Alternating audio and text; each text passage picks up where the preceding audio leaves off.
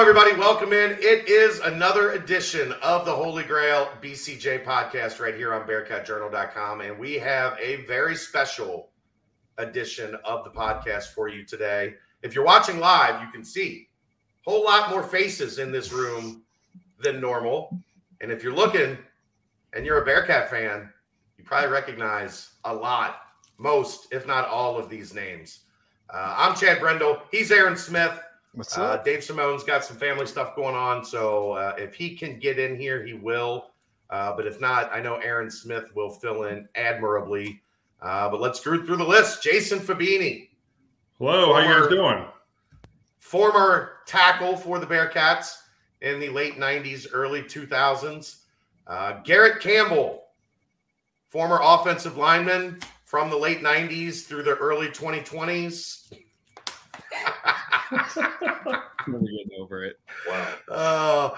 Ben Mock, quarterback for the first Brian Kelly year, 2006. Ben, do you know what moment, if I told you one moment was one of my favorite moments in UC history of yours, would you know what it is? Yeah, I remember watching in 2006 when they beat Rutgers, and I wanted to be a part of that. And I didn't like Greg Schiano and how they treated the Navy team the week before they beat us. And so their motto is always keep chopping when things were going bad. And so once I knew we beat them, I made sure I went to their sideline and chopped a lot of wood for them in front of their coaching staff.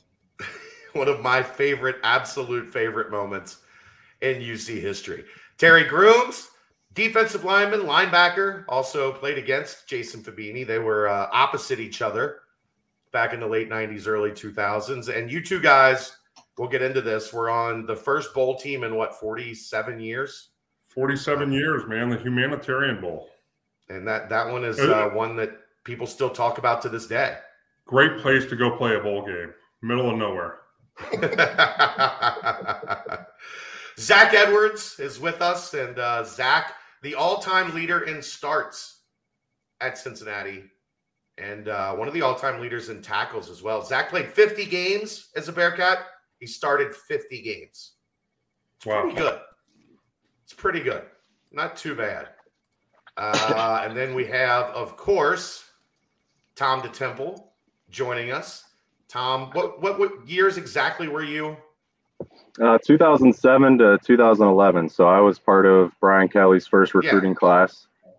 And played with Butch Jones for 2 years as well. So, did Butch have the golf cart by the time you graduated? I don't think so. That might be a new thing. I don't know. That was probably Bob Mangines at the time, but no, Butch had a golf cart with speakers that he. Zach knows that he would drive around and play like crying baby sounds and. Big fan of crowd noise. Big fan of crowd noise, and then finally. Ladarius Van played wide receiver from 1999 to 2002, 2,483 receiving yards, 14 touchdowns, 204 receptions. How you doing, Ladarius? 214 receptions. That's what I said. Did I say 214? I'm sorry. I said 204. Oh, 204. I'm sorry. I shorted you 10. Yeah. I don't want to short you 10. Got him.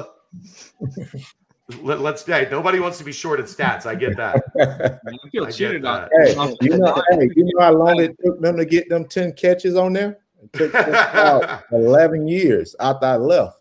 About 11, 14 years. Did you have to take them video? Like, you missed these 10. Was it one game that they missed? No, actually, somebody wrote an article about it. The mysterious missing catches of Ladarius Van. Somebody wrote an article about it. And yes. That's fantastic. So first off, Tom, Terry, you guys are kind of helped spearhead this thing with Cincinnati Football Letterman's Club. I want to get to that first. This started right around when Luke got here, right? The Letterman's Club. Yeah, so a bunch of guys came together, and we just wanted to build the former player, Letterman's Club, and give guys the opportunity to come back when they want and have a place to go with coaching changes and things like that.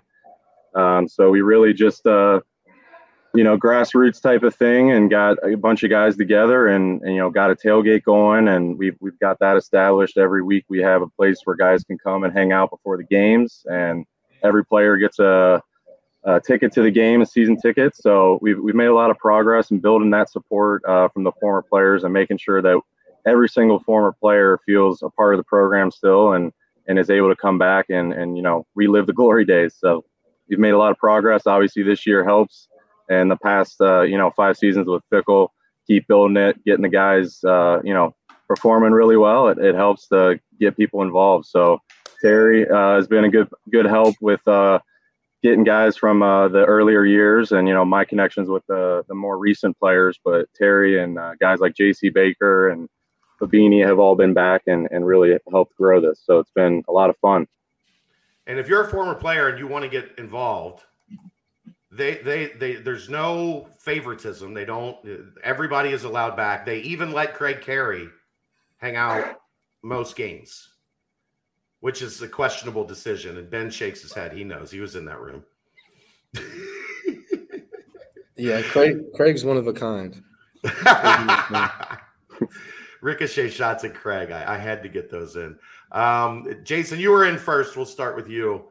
And you guys can all chime in off of this because I think this is what everybody really wants to know. What has watching this all play out? What is watching this season unfold and seeing the Bearcats get to the college football playoff? Seeing I think today was one of the bigger moments of all of this with 4 first-team academic All-Americans.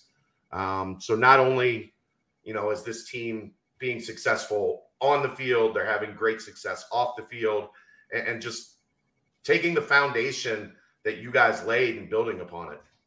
Well, I think for me, it's a sense of pride. I have kids that are 24 and 21 and 18, and it's awesome for me to turn on the game and be able to watch it and be able to go back to the games and see them to root for Cincinnati. We're going to go to the bowl game, and we're excited about that. And it's prideful. I live in Indiana, so there's a lot of Notre Dame and Indiana fans. It was wonderful this year to go up Notre Dame and beat those guys. I'll tell you that. No better feeling that all those Golden Domers here. So it definitely prideful, and I think it's been a long road. When me and Terry were there, it was our first bowl game in 47 years, and there were some rough times, and I think there were a little rough times after that. But I think the guys that came after me and Terry, we kind of helped it, and those guys brought it along, and it's unbelievable really today to say that we're playing in the BCS Final Four. It's great. It's unbelievable. It really is. I'm excited, and I know all the guys I played with that I talked to are excited. I talked to a couple guys today like Zach Sweeney, Mike Roberts, and a couple guys we're going to meet down at the game, and we're excited. It's awesome. It really is. Anybody else? I think to echo what Jason is saying, or what Jason has said is spot on for the majority of the, if not all. I think I can speak on behalf of all of the 89 to 90. My freshman year was 1992. So those guys coming off of the death penalty really deserve a lot of the credit. You don't see a lot of names. You don't see a lot of accolades for those guys, but they did I'll use a phrase that I probably shouldn't, but they did the yeoman's work of being committed to the program, being committed to the weight program, being committed to their academics, and making sure that guys like me, when I came in, and guys like Beanie, our core group of guys that we had stayed committed and understood what it took when you came to the University of Cincinnati. Because I don't care, and folks that I'm friends with on Facebook see what I post on Facebook about the University of Cincinnati football program. It might not be in some, in the SEC, and God love the SEC. God loves them, but we play just as good, if not better, brand of football, and we can compete with anybody. We respect everybody, but we fear no one, and that's exactly what the mentality is of every single player that has come through this program since I got here in 92. Ladarius? Yeah, that's a great point, Terry. One thing about, I would say, this is one gripe that I have about UC, and I love UC to death. I'm going to be at the game. This is the most excited a lot of people ever been about UC. And I'm excited. You know what I mean? I brought my tickets that Monday that I knew we were going. I got my tickets. So I'm taking my 7-year-old to the game. He's excited about UC. That's all he talk about, UC. But I think it's a disconnect from a group of years that helped build UC to this point. You know what I mean? And, you know, you have your Antoine Peaks. You have your, you know what I mean? You have them guys. They was good. I'm not just going to point out myself, you know what I mean? But Antoine Peak, why, you know what I mean? This is something that we have. I know, Terry, you're not in this particular group, but we got a younger group of UC page where we talk about why Antoine Peak name is not in the ring. You know what I mean? He had the most block kicks. He was, when you knew UC, you knew Antoine Peak. And I think we got a disconnect, or some guys are missing. We are missing some important years in UC history that no one never talks about. You know what I mean? And then me, myself, I own that record for how many years? 15 years. And you never hear my name. You know what I mean? So it's great that where we at. I'm glad that them guys, cornerbacks, got the accolades that they did, because that's very big for our school. You know what I mean? I'm glad we got in the Big 12. We're in the Big 12. Yes. Big 12. The Big 12. That's amazing. Big 12, heck so, yeah. So that's amazing. I like, man, what they have done to that school is is amazing. Like, and I try to come back every homecoming. I try my best to come. Only homecoming I missed maybe 2 in the last 8 years. You know what I mean? So, you know what I mean? I try my best to get there as much as I can, you know, that my kids no longer live there. But, you know what I mean? We do have to talk about the people that built this foundation. And we lack that. I think everyone would agree that they need to do a better job with that. I mean, there's nobody from 08 and 09 that are in the ring that went to the Orange Bowl and the Sugar Bowl. Exactly. Yes. So there does need to be an effort, and it's the same way. You could get basketball too. Like Steve Logan's not on the wall. Man. Oh man, Danny Fortson's not on the wall. Like exactly. they have to do a better job recognizing the greats, and I think. Yeah. Hopefully with this new administration, I think they understand some of that, and hopefully we'll see that get corrected. Is Tony is the quarterback Tony Pike? What is no it? Pike's not up there. They haven't put anybody. I will say this though, guys. You know, I my last year was 97, and it's come a long way for alumni. Now it's I mean it's great. I mean you can go to a game and you can see former players from you can see them from the 50s, 60s, 70s, all the way up to the guys that just played. So I think that is wonderful. It really is, and they treat you well, and it's way better than I think that I ever could imagine. We're getting there. Yeah, without a doubt. I think that and it takes time, and you know you got to be successful. I think for that to happen too, because when you're successful, everybody wants to come, and right. And then that's happened the last 4 or 5 years, or maybe the last 10 years. It really has. That you want to actually go back. Well, if we were 2 and 10 or 1 and 11, not a lot of guys would want to come back. Right. I think Luke. Like I've talked about this with Luke. I've talked about it with Wes Miller. We've seen Wes Miller do it a lot on the basketball side as well. Guys that come from places like North Carolina and Ohio State, like they understand that. Like they live it. They lived it, and I think they have a good grasp of what the brotherhood means, not just who you were with, but the guys before you and the guys after you. I think Luke has, made a concerted effort to do a much better job. Tom, you could probably speak to that with everything you've done with CLFC. It seems like he understands that at a pretty high level.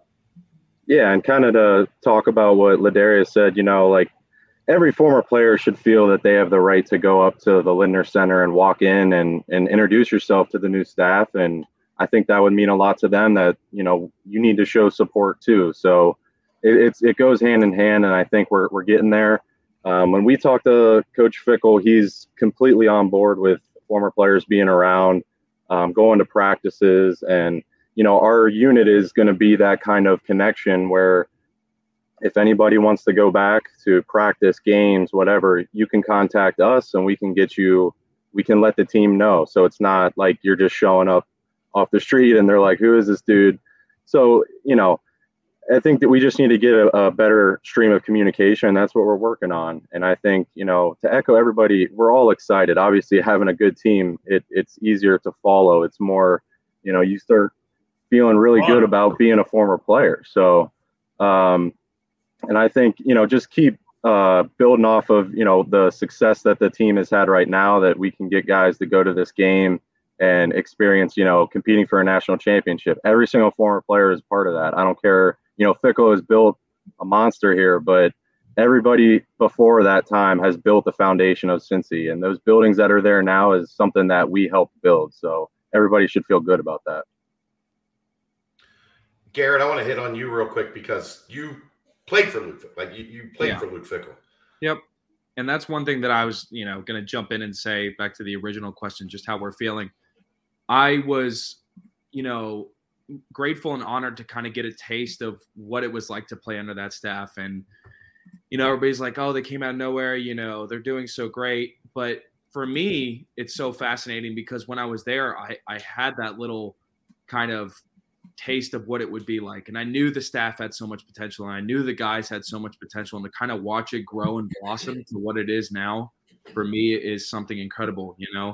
Seeing now, I think this is the last class that I actually played with. Those freshmen when I was a senior are now finally becoming seniors themselves. And, for me to see them grow and develop under that staff, I knew the potential was there. So for me, it's kind of our opportunity to be in the playoffs and everything is kind of validation for me. And I think the one thing that I remember telling my parents after attention training in our, first 2 weeks, it was miserable and nobody really liked it. But I think I told my parents, I said, you know what? I am only unhappy, sad about one thing, is that I couldn't have this staff my full 5 years here. And it's just great to see it. Zach, you were still on campus, but you weren't on that first team. Were you laughing at them when they had to get up at 5 a.m. and go to attention training? Yeah, definitely. But it was like Garrett said. I played with a lot of those guys. A couple of those guys that are still on the team now. For me, it's just, it's really exciting. Like somebody opened up earlier on my house, like a brotherhood.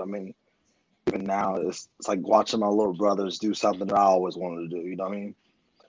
And it's very exciting for me. It's also very exciting to see, like you talked about the academics, seeing Mr. Lucky there, Miss Carey still there, and they're all pushing these guys as much as they pushed us. And then to see it fruition for them, I know they have to be feeling tremendous. Also with the training staff, a lot of the training staff was there when I was there. To see them actually, because they had to deal with what we had to deal with my 4 years there. So to see them actually doing great things, man, it's great. I know they feel wonderful. I feel wonderful for them. But yeah, like Gary said, it's very exciting. It's extremely exciting. Ben, I want to get to you real quick. You transfer. You're in the process of transferring from Wake Forest. Brian Kelly is new at Cincinnati. You're an Ohio kid. What was it that got you to Cincinnati? What was it that made you think and believe that this was the spot for you? Well, I had broke my arm and dislocated my throwing shoulder, and I through my dad's connections, being a high school coach, I was going to Minnesota, and that's kind of where I was headed. And then Glenn Mason got fired that year, so I didn't know where I was going to go. And then I was up in Pittsburgh with one of my friends, kind of looking at the campus and so forth. And actually, I called out to an NAIA school in Missouri and was like, if I just go have fun, play. My sister goes to school here, and just kind of write out my last year of college football. And then Tim Hinton, coach, or Tom DeTemple's favorite coach, he coached high school pretty close to where I'm from in Ohio, and reached out to my dad and said, hey, Coach Kelly's the new coach here. He's going to keep me on staff. We'd like to have Ben here. And so Coach Kelly called me when I was in Pittsburgh at the mall and said, hey, we'd like for you to come to Cincinnati. And at that point, I'm like, NAIA school or Cincinnati. And the only thing that flashed through my mind was, watching the fans rush the field against Rutgers. I was like, hey, something's going on there, and I'd like to be a part of it. So I just told him on the phone right there I was coming, and then ended up at Cincinnati. And I think what people are alluding to is, Cincinnati kind of been knocking on the door for a while. When I got there, I remember talking to Mike Daniels on the field at a spring practice, and he said, I was like, man, this place probably gets pretty loud during the games. And he said, he put his hand on my shoulder. He said, Mark, ain't nobody come to Cincinnati games. I was like, what do you mean? I was like, the Bengals are here. If we win, people will come. He's like, no, they're not going to come. He said they even filled like the first 20 rows with these advertisements. And I chose not to believe that. We started winning, we were 6-0. And we were playing Louisville that I forget what night it was, but the stadium was packed. There's people sitting in trees trying to watch the game, and kind of the atmosphere changed. And then they go to the Orange Bowl, Sugar Bowl, and then Coach Kelly leaves. And then it's like, what's going to happen next? And I think in Ohio, everyone's Ohio State fans. And so I think people wanted to be full-on Cincinnati fans. You still have those loyal fans, but the people kind of split between the two. And now you've seen like it's kind of established, and that's testament to guys like Fabini and Grooms and everyone that came in the past. But now it's kind of an established, and okay, hey, we can fully be Cincinnati fans and be confident that when we play Notre Dame, we're going to beat them. When we play Georgia, we're going to beat them. Whereas in the past, it was just kind of knock on the door, and that coach was going somewhere else. Where I think a lot of people are more solidified, and with the growth so fast, you see the Letterman's Club and kind of trying to catch up to the speed of everything else. Because when I was there, Coach Kelly was more business. We didn't talk to the former players as much as I'm sure they do now. But I think, just through Facebook and emails, I always get the Letterman emails and so forth. And it's just fun to read them. And I think there's more of a continuity that's growing, and that's testament to Tom and Jason and all those guys that are doing that. So I think it's just catching up with how fast the program's grown here in the last few years.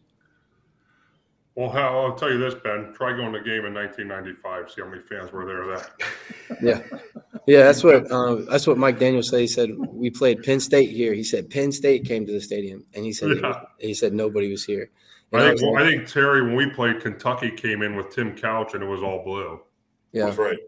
And that's what I mean. I was just watching the Notre Dame game on TV and seeing, all the red and black there, and it was, just a sight for great eyes. Yeah, man. And then for me, I live in Missouri, so I still have the 2008. I came back and kind of helped on staff, and I still have all the staff shirts. So I wear those at school all the time, and all the kids in my class, my first couple of years here, like, why are you wearing a Chick-fil-A shirt? And now they're like, hey, Cincinnati.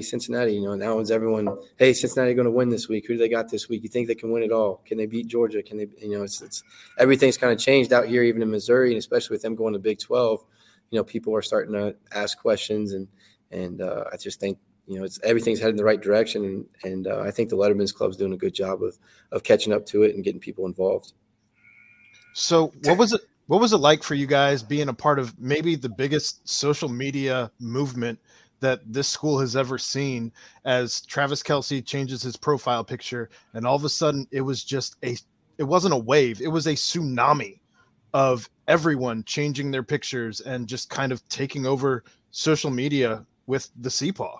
I'll go first because I wanted to change my picture to a lot of different pictures, but my wife said if I changed the picture for me and her in our wedding day that I was in trouble. So I was not allowed. That was like the worst time because I'm like, hey, everyone's Cincinnati, all this stuff's going on. I was like, look, everyone's doing it. And she's like, if you change our picture, she goes, you're in trouble. So I was not able to do that, but I like seeing everybody else's picture.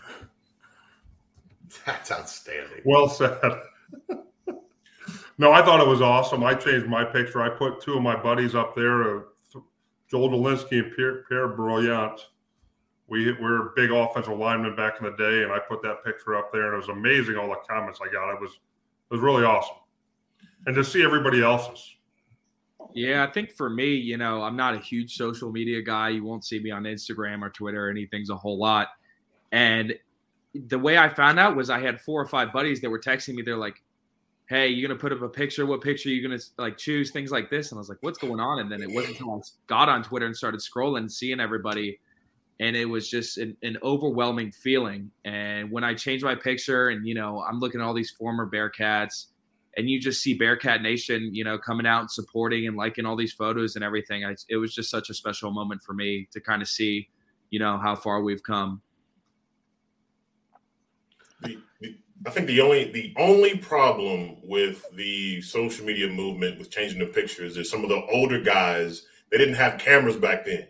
So, it was tough finding a couple pictures of us. Dude, listen, I'm an IT guy by trade. So I save everything. I have 7 hard drives ready to go at any given time.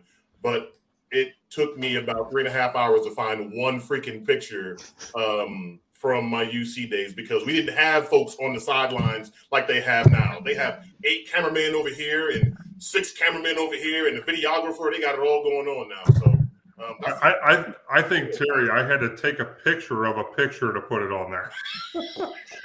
Yeah, I bet going through some of the newspaper clippings is a little harder. My favorite. But yeah, I thought that movement was awesome. Seeing all the guys change their profiles. I mean, I'm on Twitter and Facebook and all that, but no one really cares what I have to say, so I don't post much. But as soon as I saw that happening, I was like, I got to jump in on this and embrace what's going on and support it. And I don't know, even seeing some of the stuff that has just been trending through this entire season, like that "Pump It Up" song. I mean, just they started that, and now like every team's doing it because they're seeing how we're acting in the stadium, and it's cool just to see everything that's taken off this year. So you just got to ride it and enjoy it. It's amazing. I think the craziest part about that was just that it was organic and like nobody really planned it, and it just happened completely naturally, just following Travis Kelce. So it was, as an outsider, just watching it happen, it was just completely fantastic to take in. There was a huge buildup. Bobby, you finished last season like they did. You go undefeated in the regular season. You win the conference championship. You lose a heartbreaker in the Peach Bowl. But the buildup was immense coming into the season. But I don't think it was really until, and Ben mentioned the Notre Dame game, I don't think it was really until the clock hit 0 against Notre Dame where the fan base looked at each other and all went, oh, man, like, we're here. This might be real. What was that feeling through the former players? Not only, obviously, seeing that sea of red in Notre Dame Stadium, but that realization of this is within their reach. Like, is it still unlikely? Yeah, because of the way the system is set up. But these guys are going to give themselves a chance to make history. Well, I think without a doubt, going to that Notre Dame game, just seeing all the red and up big at half, and God, you're thinking in the second half, what can we do to maybe give the game away, or how can Notre Dame come back? But it was unbelievable to walk out of that stadium at the end of the game and hear all the UC fans with the UC chant, and it was like, wow, we're close. I mean, like you said, the system's not set up for it, but in the end, it worked for us. Anybody else with just the feeling of what it was like seeing that team go to Notre Dame and win? I know for me, so my dad's a huge Notre Dame fan. He's always been. Don't know why, but it was amazing for me because I didn't actually get the chance to go to the game, so I was watching it. But I was watching it actually on campus, and to see how many people were on campus actually watching and partying for that game, like literally locked in for all 4 quarters, it was amazing. And then to see, like they kept panning in on the red that was up in South Bend. It was great to see for me. I was excited. I mean, wish I could have been in that atmosphere because it was something that I haven't seen. I mean, we had that blackout against Miami here at Nippert, but to see all that red at Notre Dame was just phenomenal.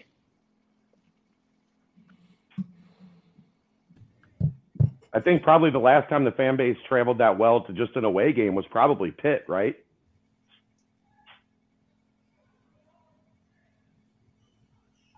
That one's got to be number one. I mean, I wasn't able to make it either, but seeing they would cut back from commercials and the stadium was echoing with "Let's go Bearcats." I mean, it just gave you chills. It was like, I mean, we are controlling this game right now. If we can close this out, this is a huge college football statement. And like Garrett was talking about earlier, building that foundation, it's like we finally broke through. We proved that we can play with the big boys, and they took care of business the rest of the season. So, undefeated season, that game, was awesome earlier in the season, but as it went on, it looking back and how well they played, it was like, man, if we can really get in the playoff, we can make some noise. Well, I think Tom makes a good point too, is, you win that game and you think, is there going to be a letdown after that? And there wasn't. And the guys came ready to play, and coaching staff had them ready to play and knew that, they're, playing, go to play wherever, Tulane or wherever it may be, there could be a letdown, but the coaches had them ready to play and knew that there was a lot on the line every week. We were getting everybody's best shot. I think for me it was, you go back to the Ohio State, when Ohio State came down to Cincinnati and Geno almost knocked them off down there in Cincinnati. That was a game where, if Cincinnati won, it was going to be an upset and showing that they could play with those guys. But for me, when they went to Notre Dame, it wasn't going to be an upset if Cincinnati won. Like in the back of my head, it was like, hey, they should win, they can win, and they should win, and they did. So they were favorites. Yeah, you look at the high profile games just, in the early 2000s when Ohio State came down, and that game, Cincinnati, no one would have thought they would have had a chance, and they should have won.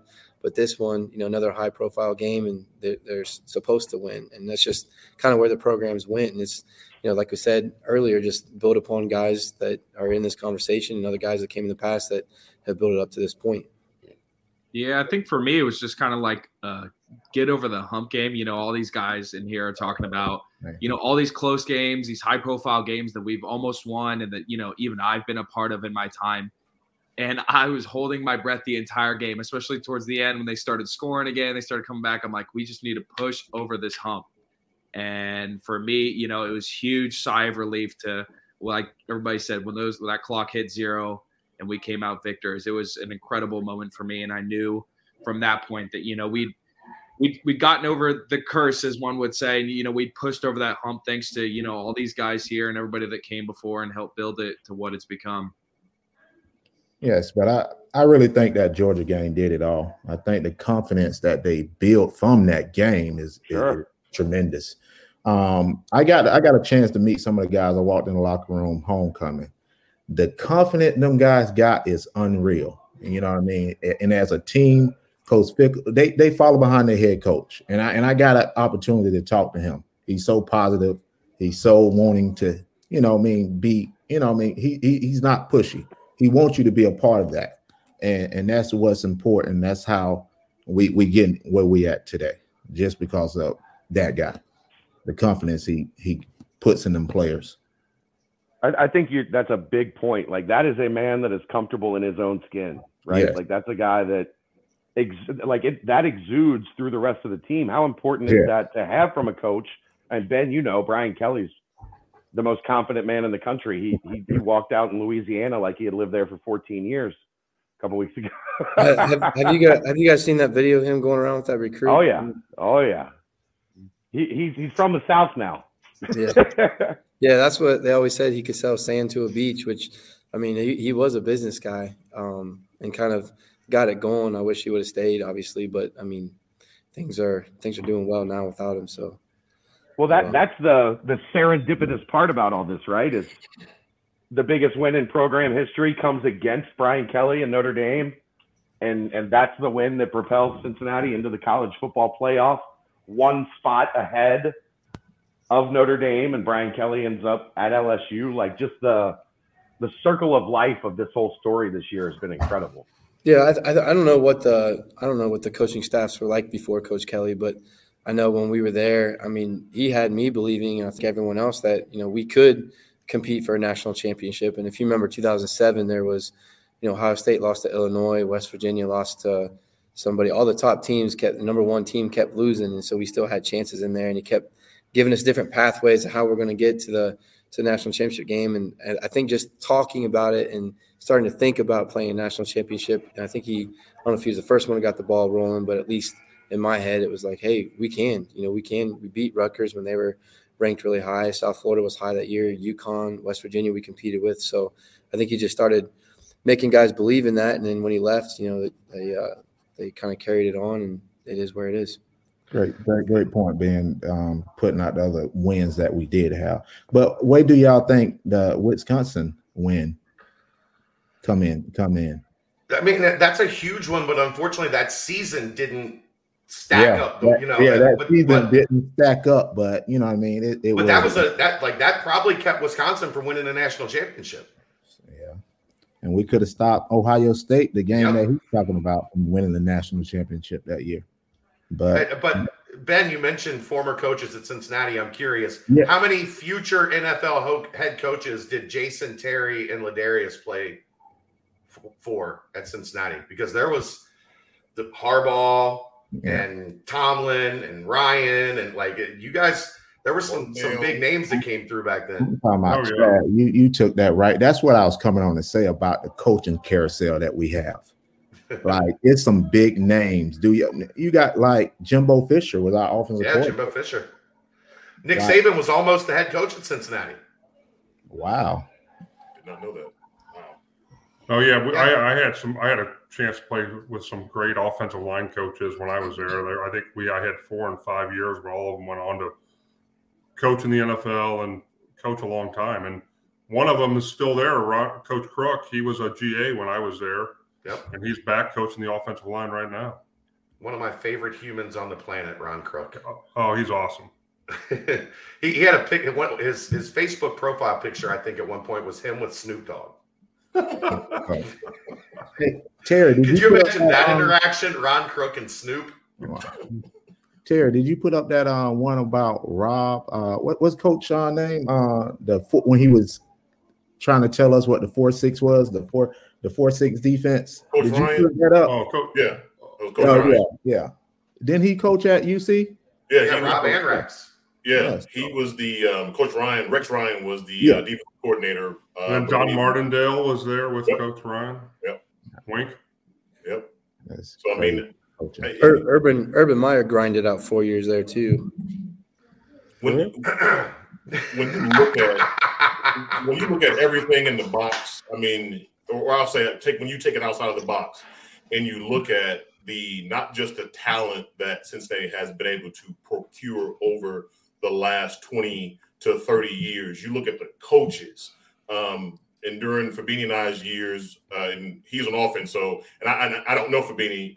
You'll have to correct me if I'm wrong, but I know for a fact on defense, my 5 years at UC, we had 5 different defenses. All 5 years, there was a new defensive coordinator every single year. And I think that goes back to Terry. I think back then UC was kind of considered a stepping stone for some of these coaches, which I get. I mean, everybody's entitled to make a living, but I think now Coach Fickell's proved that you can stay and win and be successful at it and enjoy it and build something. Yep. And that was where I was going to. And when you look at the whole picture and you see guys like Zach Edwards, when you see guys like Darius Van, when you see the Ben Marks, man, you see the Temples and the Campbells, and you see all of these guys that are a part of what we're witnessing today. Like, you can't help but when you look at the scoreboard, or when you look at ESPN College Game Day when they're at Cincinnati, and you're looking at all these things that happen, man, you can't help but be filled with a sense of pride. And I know for me, watching, I know I'm going backwards a little bit, but that Notre Dame game, let me tell you, I ruined the sofa because I was jumping up and down, springs were popping out. I'm quite sure there's like half a chicken still inside one of the cushions, because let me tell you, it was a celebration around here. And to Fabini's point, we play games where we weren't sure. So the coordinator's going to figure out some sort of way for us to let this one slip away. But now to Ladarius's point, now that there's coaches in place that, you know what, you can make this happen. You can get this done. We're going to make it happen. And I just love the attitude of what these guys have on the field. It's amazing. Kind of piggybacking off of that, Terry, was there a moment for any of you guys this year as you're watching and you're like, damn, I helped get this program to this point? All of it. I mean, every single week, because every single week it's I honestly believe that they can win the entire thing. I don't care what and I work with someone who every single morning on my desk is Roll Tide, and every single morning slap it off my desk, because I don't care what anyone says. I honestly and truly believe that what they have built, they can compete and beat anybody in the country. I don't care who it is. And to know that you had, even though it was almost 30 years ago, you had a piece of that. Man, as you can see, I'm Cincinnati out. I spent over $5,000 on everything that you can possibly imagine with the University of Cincinnati logo on it. Why? Because this is my university. Those are my guys, man. And I'm just, it has been an amazing journey of the last 2 years, I'll say. And it's a proud moment now. It's a very, very proud moment to be a UC Bearcat. And without a doubt, I think speaking from Terry too, I think, we were just a small part of it 30 years ago. And I think that all of you guys that are on this podcast, I've every time I get a chance, or I've had a chance, or I've been in a hotel playing in the NFL, put UC on, I put it on and would watch you guys, and it inspired me to. I was prideful in the locker room where, guys went to Michigan or Ohio State or wherever they may win, and I was hoping we'd win so I could talk crap on somebody, But without a doubt, I think that all of us, speaking to a lot of the guys that I played with, feel that we're a small part of it, and God, it's gone so far since we've been there, and we just appreciate everything your generation has done to make us prideful. And my kids wear UC stuff. I have a son that's a freshman in Indiana. It was nothing better than us going to the game, and I made him wear a Cincinnati shirt, and we kicked the crap out of Indiana. So it was quite awesome. And I told him, hey, who butters your bread, so you're going to wear your Cincinnati shirt to the game. I think the special thing for me is, a lot of these upperclassmen offensive linemen I worked with, and a lot of the upperclassmen D linemen I worked against, and to see them develop and surpass even the knowledge that I passed down to them, and see them grow and become big names and doing huge things for themselves is super fulfilling for me, and super. It just makes me feel great to watch these guys develop and achieve their dreams, because I know they worked so hard when I was there, when I was a senior, and they were freshmen on the scout team trying to beat up on the older guys, things like that. It's just great for me to see them come, make their own path and become the men that they are. Garrett, I got a question for you real quick. No, go ahead. Darius. Go ahead. Go ahead. No, I'll get to it in a minute. We got all kinds of time. All right. I think for me, Jason said, we played a small part in it, because I honestly don't like to take credit for what these guys have, what they put out there. Honestly, I mean, they've hard worked. Great. The dedication they've done. I mean, I can't put my name on that.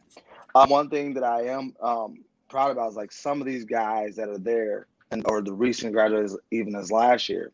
Some of the DBs would tell me when they came in on visits, I want to come to Cincinnati because I love watching how you play safety, how you play DB. Even Javon Hicks, he was one of the guys. I mean, he's a local guy, just like me. He went to Coleraine from Middletown. Him saying that you stayed home and you played safety, you came out here and did your thing. I want to do the same thing. So I mean, that makes me happy. It really is exciting to see. And honestly, I mean, it's a feel-good thing to have somebody tell you that, and to see the position they're in now. I mean, that's a great feeling for me. But like I said, we played a small part, in my opinion. Yes, we laid the foundation. Even ones before us laid the foundation of UC football. But these guys have literally put their own stamp on this, in my opinion. You know what I mean? That their hard work and their dedication for the past 4 years. I mean, that first year was kind of tough for them, but I mean, you see the hard work they've done. I mean, Garrett can attest to that.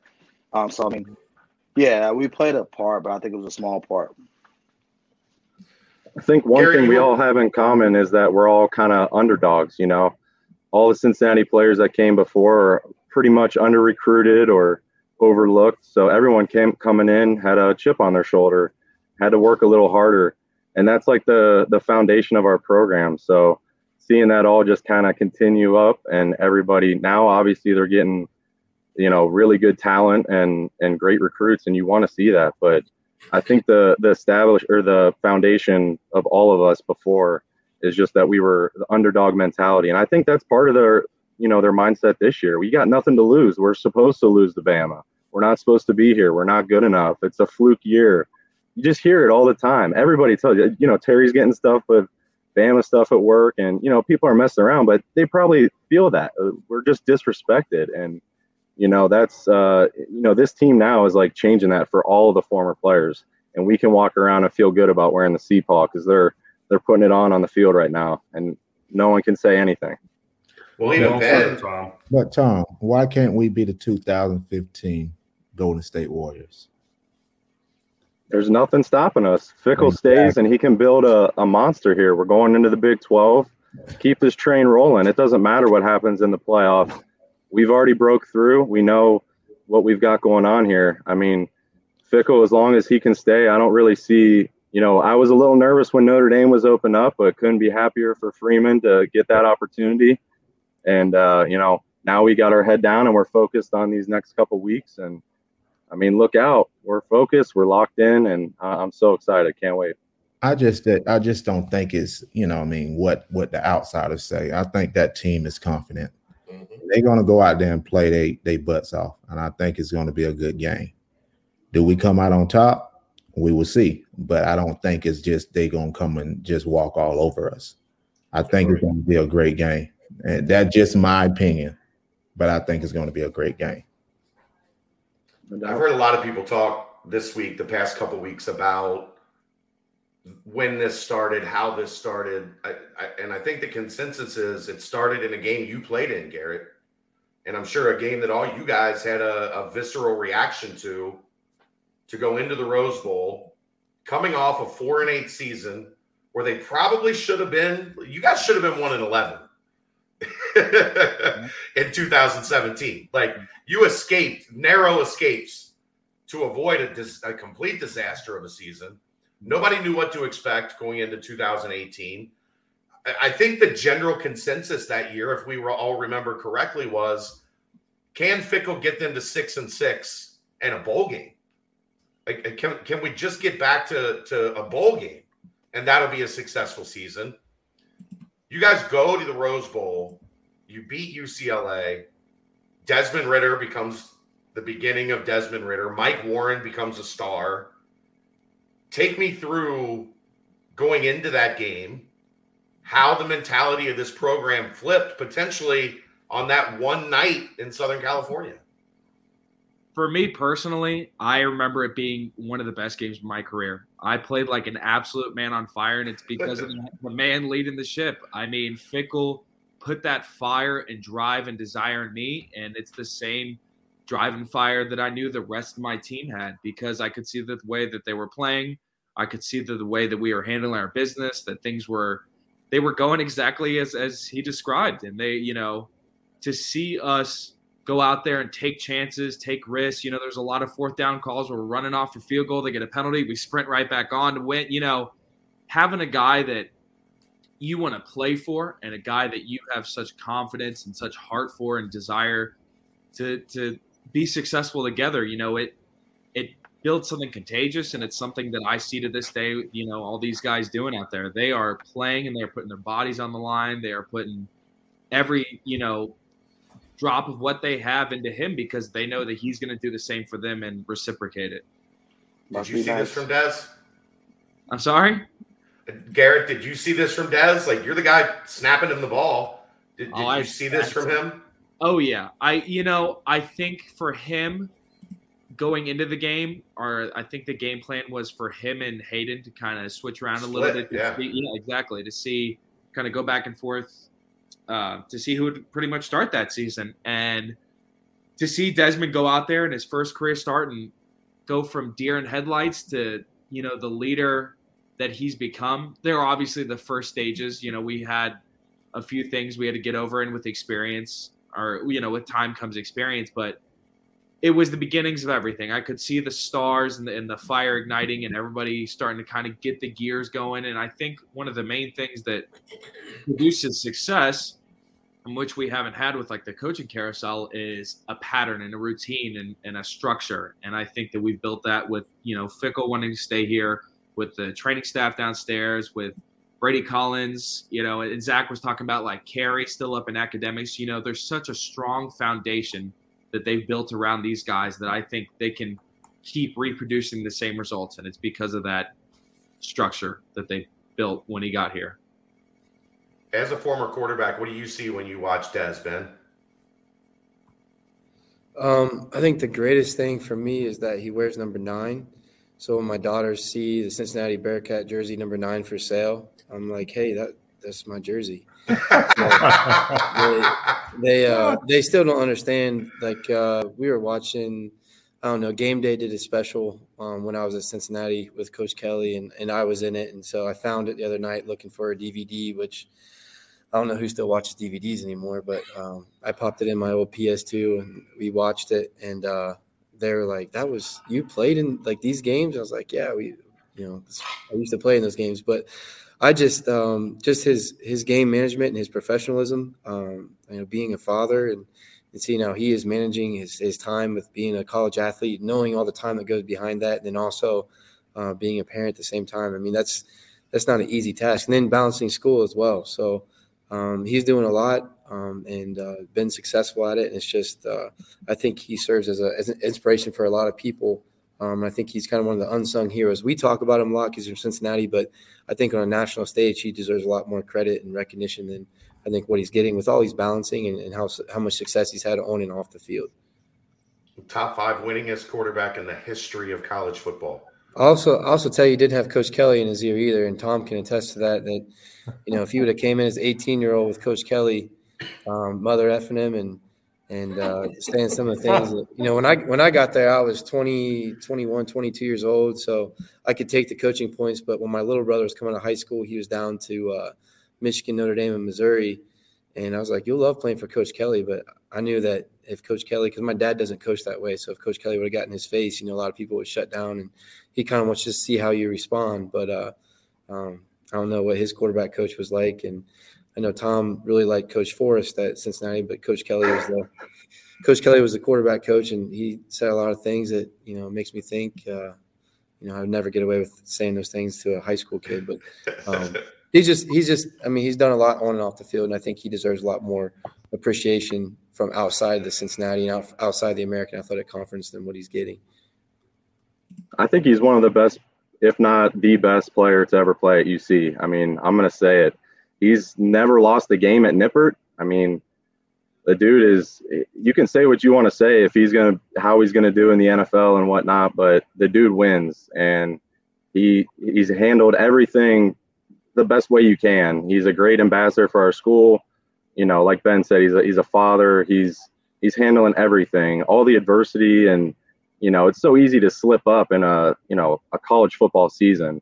And yeah, we had a couple rough games, but they weathered the storm, and he had the troops going. I mean, it's awesome to see the success he's having, and been a big fan. Obviously, just seeing him grow each year too. There's been a level of improvement every single year, so it's been fun to watch Dez for sure. Well, I think too, the things that we didn't have to battle when we were in college with social media. I know there's a lot of things that could have been captured on film. I saw Tom doing that. You probably couldn't get away with that stuff today. And these guys, not only Desmond but everyone else, handling the social media and the pressures of that and the comments and all that stuff going on, and they're still overcoming that and still being successful. Speaks a lot to their character and who they are as a person, not just as a player. I think we need a Tom DeTemple Ben Mock podcast. No, you need a Tom DeTemple impersonation podcast. If you want to see Coach Kelly, he's right there. He's got every coach that's ever coached for UC. I'm sure it's down to a science, but he used to get in front of the team at events and so forth and impersonate Coach Kelly. And I think one time he did Coach Kelly or somebody and was a little scared. I think it was Coach Elston. Maybe he was worried how he would respond to that, but he always did a really good job. And he had all the Cincinnati staff and then all the Family Guy characters down to a T. I still tell my wife about those. Tom, do you have a Brian Kelly Louisiana impersonation? I don't know where that came from, but at the end of the day, BK is going to be BK. Okay. He loves himself. He was awesome to play for. We love playing for BK, but it's just I'm like, is BK going to strike again and leave Notre Dame and they're going to get our coach? So I was like, come on. I mean, I don't wish any ill will on BK, but yeah, I mean, Ben's not lying. I used to keep the team pretty loose with cracking jokes and impersonating coaches, and that was kind of part of my role on the team, making sure we all had fun. You mentioned Desmond Ridder as potentially the greatest player in program history. Might I counter with Ahmad Sauce Gardner, who I want from a player's perspective.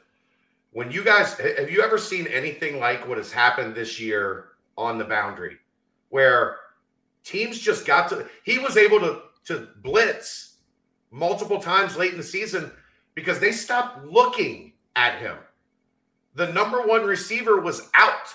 It was not an option. The quarterback didn't look his way. Like, I want a former player perspective on just your thought process watching what Sauce was able to do this year, which to me, I don't know that we've seen that. You don't see that in the NFL, much less, a guy in college. For me as a DB, I like to applaud that coaching staff for finding ways to get him involved, because I know the DB, you can shut down on the field, it gets boring. Games get boring. So to see them send them on blitzes, that's just amazing. And just to be able to command, especially being an underdog, I mean, some will say it came out of nowhere with those pick sixes earlier this year. But he's always had that talent, that's clear. So in order for him to be able to just literally shut down one side of the field every single game is just that's just a blessing as a DB. Because that's hard to do with so many rules in football. That's just, especially when it's catered to the offense. That's impressive.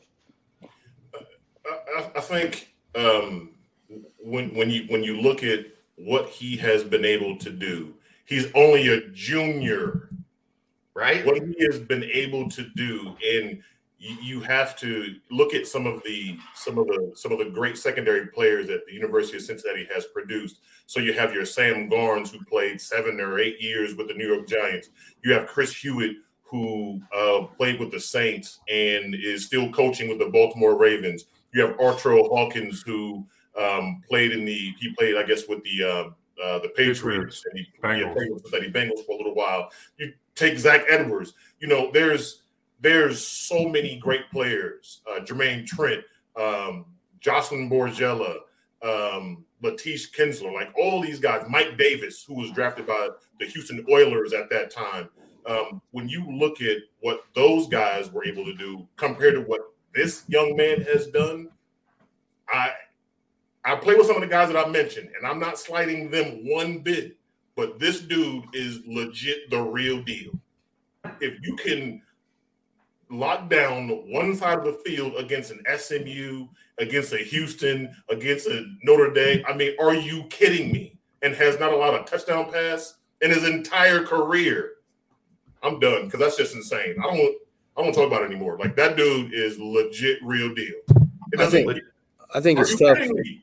I think it's tough because you get into a little bit of coaching philosophies, because not to take anything away from Sauce, but you look at Mike Mickens, D'Angelo Smith, and Haruki Nakamura, who I played with. Those are 3 really good defensive backs. We played a lot of zone coverage, so they weren't shutting somebody down, but they played their role. And it'd be interesting to see them in this style of defense or with this coaching philosophy. So I think coaching philosophy has a lot to do with it, but not to take anything away from this kid. But I just think about those 3 guys and throwing against them in practice every day, and how much better they made me and how much I learned from them on the field and then off the field as well. But those are 3 pretty good players, and they didn't get the notoriety that Sauce is getting because it's just a different defense philosophy. But I think they could have done a lot. Mickens was a second team All-American. Mickens got a lot of love, and he was outstanding. I'm curious, Ladarius, could you put a touchdown on Sauce?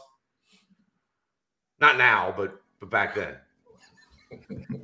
You asking me that? Yeah, you're the wide receiver in the room. One thing about me, I was a physical receiver. You're not coming up and pressing me. Not my junior year. Not maybe my freshman year, because they exposed me my freshman year.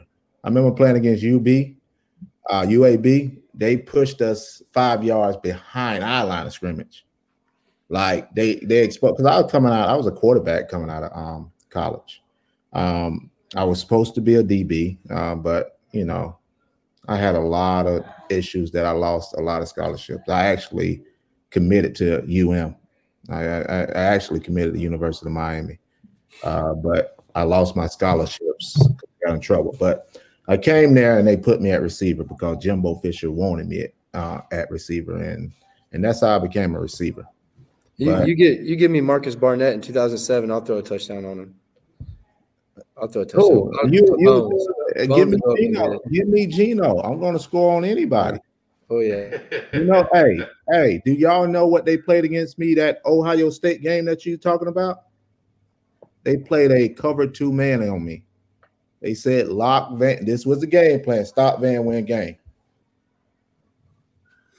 And I still had about 100 yards on them that game when Mike Doss got on top of me and they had a zone coverage over the top. So you put one on Sauce? Yes, of course. Yeah. You give me Bones. You give me Bones from 2007. I'll throw a touchdown on him. Yeah, of course. You and Bones had a special year in 2007. Yeah, he was just fearless. I mean, he was a freshman at about 140 pounds, but maybe. Maybe. And he's a pretty incredible player. Thursday practices were a little weird because we were shorts and t-shirts, and he wouldn't wear anything under his shorts and hike his shorts up. So that was a little weird. He's different character, but he was just fearless. He'd just do crazy stuff, and he would go up and get the ball whenever he needed to. So I'd take Bones and against anybody. Yeah, I want to give some thumbs up to Gino Guidugli, man. He's on that staff, man. That's big ups for Gino Guidugli. Gino was a special player, man. Like a lot of people, if you haven't followed or you got to think about the year that we left. He lost all his receivers. Like his senior, like his junior year that he lost the oldest team in the country. Yeah, like my senior year, I think it was his sophomore year or junior year. I think it was he graduated D'Antonio's first year, which would have been 04. So my sophomore year. Yeah. Like my junior year, my senior year was his junior year.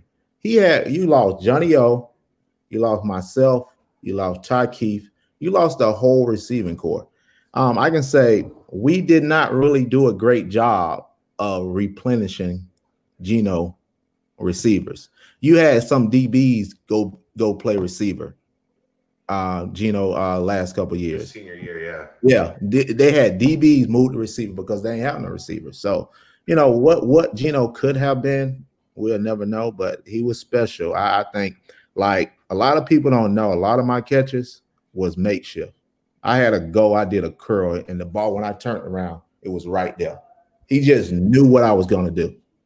That's how we thought outside the box. We ran our own plays. Oh, make no mistake. He still lets Dez know every day that Dez isn't going to pass him in career passing yards. Like he'll point to the wall. Like if they're in Nippert, he'll point to the wall and be like, "I'm up there. You're not up there. That's me. It's not you." Okay. Gino still got the record, right? For yards, yeah. Yes. Dez passed him for touchdowns, passed him for total yards when you include rushing. But Gino still got the record for passing yards, and he went a lot harder in the paint than Dez ever did. Yeah, he got beat up. He got beat up on that line of scrimmage, though. Yeah, I'm talking about his life outside the football field. Oh, of course. Oh, yeah. You're right about that. Dez is a nice guy. Gino wasn't a nice guy back in those days. No, not at all. Question from Todd. What were your thoughts when it was officially announced UC was headed to the Big 12 out of our almost decade-long march into purgatory, and that there was a light at the end of the tunnel, that this was going to be Power 5 level, BCS level, whatever football again? Recruiting. That's what my thought was. Recruiting. We can get some of them guys from Ohio. We can get the bigger O linemen, and we can get these guys because they know we're going to the Power 5. You know what I mean? The faster guys. As Coach was talking about in his interview today, you know what I mean? We need to recruit a little bit faster, a little bit bigger, a little bit stronger. So I think we'll get them things with being in the Big 12. For me, mine was more about the exposure and then finally getting that respect to when we go out here and win these games. I mean, think about I know we put up points, but I mean, we're, in my opinion, a defensive-led team. Everybody knows in the Big 12, it's not too much defense being played. So I think that plays in our favor, in my opinion. So, I mean, I was excited to see him go or get the opportunity. I think I want to say junior year, they had talks about it, realigning conferences. I'm pretty sure they brought up the Big 12, and we were excited for that then. So to see them rolling the way that they're rolling now, and then to be able to get put in that position, and now they're going to get that exposure, more exposure than what they're getting now. I mean, because a lot of people say we're only getting it because we had 2 back-to-back years. I don't believe that. I know a lot of you don't believe that. I mean, we've seen what UC has done, but now you won't be able to deny it, in my opinion. Being in to kind of piggyback, exactly what Zach's saying. I think it allows us to control our own destiny as opposed to waiting and seeing how, the cards fell. Like this year, people had to drop out of the top for us to get in, things like that nature. I think in this respect, we can, control what we do. And as long as we win out, we're going to have a shot every year as opposed to waiting what happens. I totally agree. I think it gives us a path to the championship. So I think if you look at if Oklahoma State wins against Baylor, what happens then? Do we get screwed? Probably. Yeah, probably. I mean, well, for me, I live in Missouri, so it's Big 12 country out here. So I'm excited because I'll be able to go to a lot more games that are closer by, and I think it grows the brand of Cincinnati as well. I mean, you're in the college football playoffs, so that's a lot of notoriety right there. But now, your Oklahoma States, Kansas States, Iowa States, all these schools out here are going to have to, understand and respect Cincinnati as well. So I think the number of fans will continue to grow, and just growing the brand. Every once in a while there's one store out here that for some reason always gets Cincinnati gear. So I always get in there, and I got all this Cincinnati stuff from that store, but I think a lot more stores will have it in stock and so forth out this way. So I'm excited. I love us confusing it for Chick-fil-A. Yeah, I know. None of my kids in my class anymore think it's Chick-fil-A. They don't already because of how well they've done the last couple of years. But, kids are always asking, hey, I need a Cincinnati shirt. I'm like, well, you got to go online because the Rally House and other places don't have it. But I'm sure they'll start carrying it now because everyone loves the Big 12 out here. Yeah, I think it just gives us an opportunity to, obviously the money is a big thing as well to keep coaches. It's more attractive, better opponents. It sounds like Texas and Oklahoma will be sticking around for a couple of years. So we maybe have the opportunity to see Texas or Oklahoma show up in Nippert. And I'm just looking forward to seeing the program keep building on what's going on right now, and having that opportunity in the Big 12 is going to be huge for us. And I will add the cherry on top of this entire discussion about the Big 12. Everyone hit on exactly what it brings to the university: notoriety, brand recognition, money, recruits, all the above. Jason, if you remember, we played in what was called the Conference USA. I do, Terry. So I think it's still around, but when you play in Conference USA, when you go from Conference USA days to Big 12 days, without a doubt. Hello, bring it. Let's get out. Like that was my immediate. Finally, let's go get them. Every last one of them on the schedule. Let's take it to them. Let's show them how we play football here in Southern Ohio. Well, yeah, I think it was a long time coming. I think that, that was always hopefully the plan for Cincinnati, was trying to get into a conference. And I think, a few years ago, maybe the ACC, when they took Louisville maybe over us. But I think, I think we've proved it on the field that we belong. And I think after a while with the shakeup, they couldn't deny us. They had to take us. Yeah, I agree with all that. Any last thoughts on any of this, Garrett? Me? No. I'd love, moments like this, getting together, seeing all these guys, being able to have open discussion like this, and just having this opportunity and talking up the Bearcats. It's exciting for me. I just meant on the Big 12. I wasn't trying to like wrap up. I just meant on the Big 12. Don't get all sentimental, Garrett. Well, my piece was just, being able to control our own destiny. And that's something that Fickle kind of highlighted and talked about when we were there. It's just control your own destiny, do what you can do. Don't worry about anything else happening outside. That gives us this jump gives us that opportunity. So kind of along that same line, you got right now, you have Dez, you have Sauce, you have Maje. I saw one guy even had one NFL draft analyst had Alec Pierce as a first rounder. So you got 4 guys being mentioned. You could probably throw Kobe in there potentially. Yeah. But you got all these guys being mentioned as first rounders in the NFL, not just worrying about, are we going to have anybody drafted, but you got first rounders playing for Cincinnati Bearcats. Did you ever think that this team was going to, after the time that you put in, get to a point where you're talking not just guys being drafted? Because I think right now you have somewhere between 8 and 10 people who are being mentioned in the draft, which if you go back to Alabama last year, I think they only had 8 or 10 total players drafted last year in the NFL. So we're at that height. But did you ever think that you were going to see something like that for Cincinnati?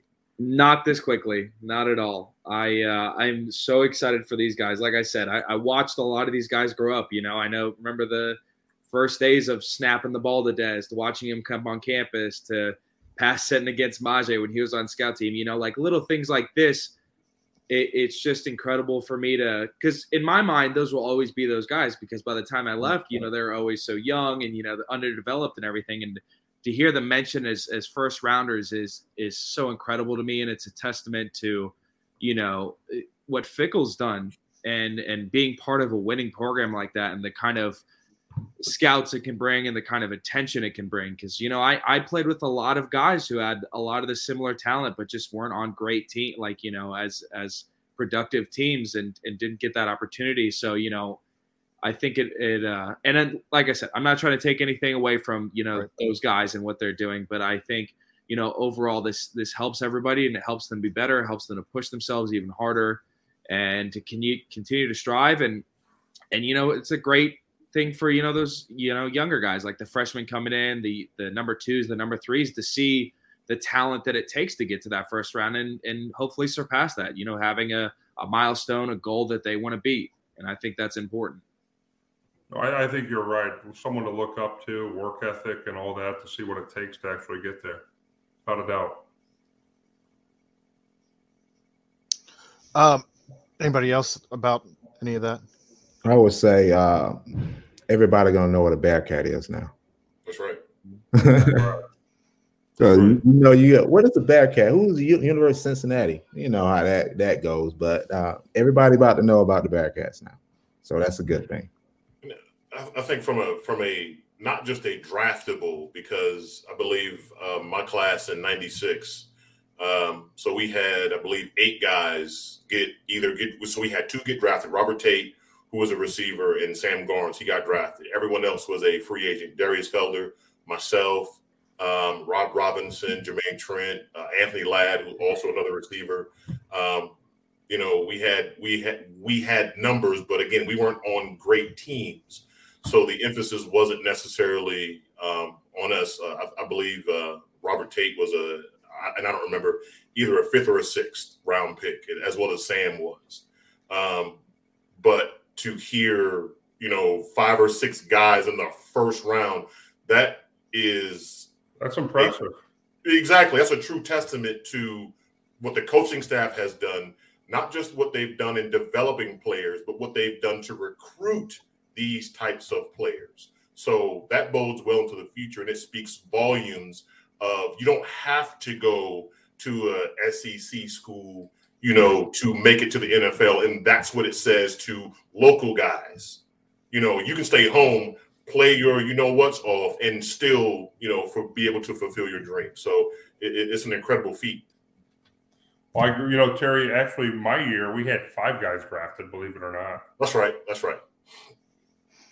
That was a long time ago, but so today was National Signing Day, and I don't know how much you guys have kept up with the recruiting process, but for those of you who have, is there anybody that you're really excited to see put on that CPAW?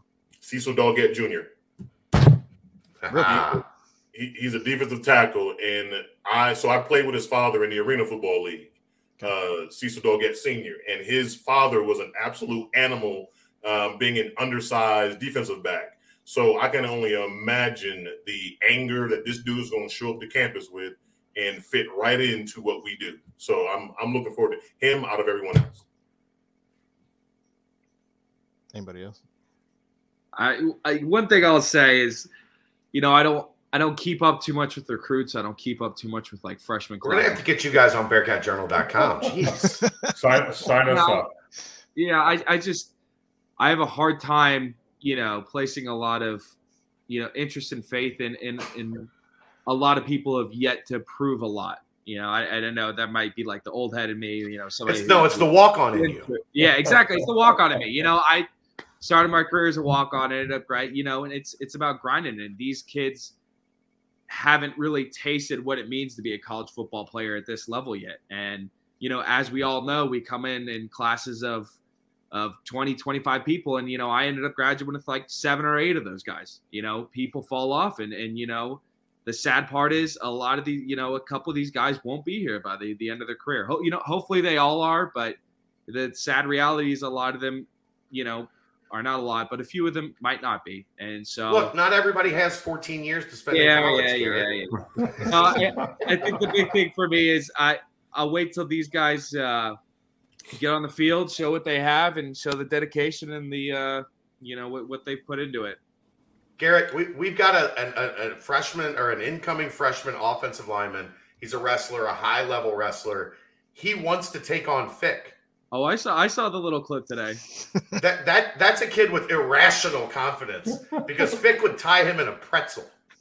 Who do you say were the two he's got to get through before he gets to him? Nobody in particular. Just that if you're coming in, you don't get me right away. You got to go through whatever I put in front of you. For the guys that didn't see it. So the kid's a high level wrestler. He really thinks he can take Fick. Ethan Green.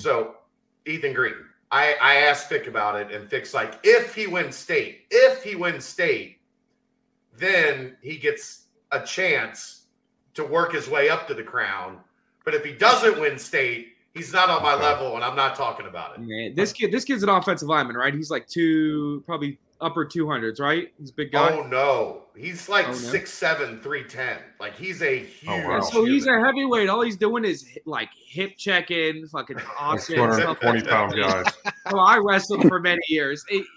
Fickle's just gonna run around him. Good luck to him, though. You know what? Good luck. But you have to love that confidence level. Yeah, heck yes. I think for recruits, I think all the local guys are who I'm excited about. I don't know what the recruiting process. I don't know what the. It was a little bit of a down year in Cincinnati. Yeah, a little bit. Yeah, that's what those guys that stayed and are going to play for Cincinnati. But I think I don't know what the recruiting process was like before Coach Kelly, but being in the coaching rooms and kind of listening to him behind the scenes, he wanted a 100-mile radius around Cincinnati. He thought he could win with the guys in that 100-mile radius in Northern Kentucky and Indiana and into Ohio. And really want to focus on those guys and then go out and get, a high-profile player and bring them in. But he really changed the recruiting landscape, I think, because a lot of people were trying to stay away from downtown because they thought that was kind of a black mark on coming to Cincinnati because people were fearful of it, their families or whatnot. But he kind of opened it up. And, we had to take the highway to get down there.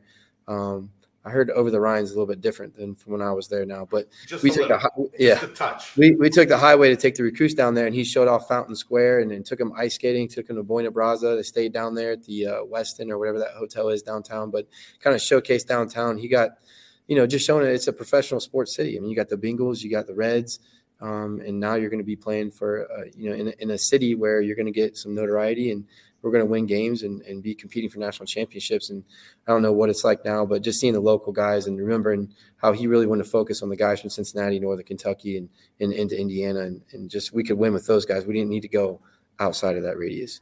Well, you guys would all be irrationally mad if you saw the living quarters for players now. Oh, I've heard.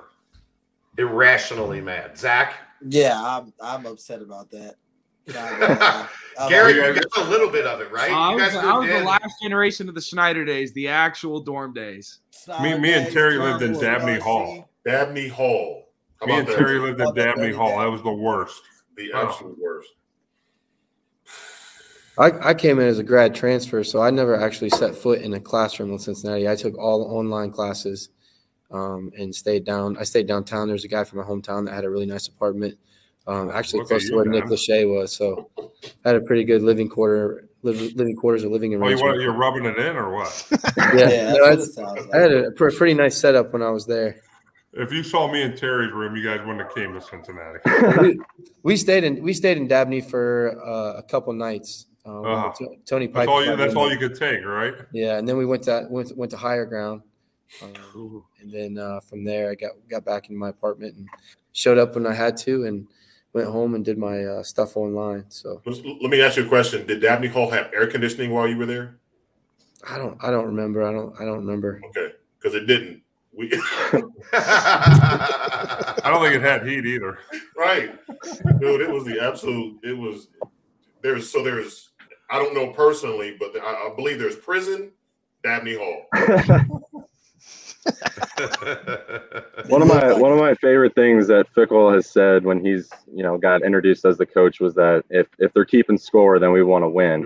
And I think that stuck with me, that he's really gonna kill it on the recruiting front. And I think this year they got like you said, there's not too many Cincy guys, but I think they've done well in like the Columbus area and Dayton area. So this was a heavy Columbus and Dayton year for sure. That's where the talent was. That's what I love about him, is he doesn't like fixate on it has to be Cincinnati, because if it's not there in Cincinnati that year, then okay, we'll go to Columbus and we'll get Derek there, CJ Doggett and Tyler Gillison, and we'll go get Derek Shepard, a 4-star from Alter, and with Kobe Bryant and Derek Forrest, we'll go into Columbus and Northern Ohio and like Stephen Bird and Jonathan Thompson.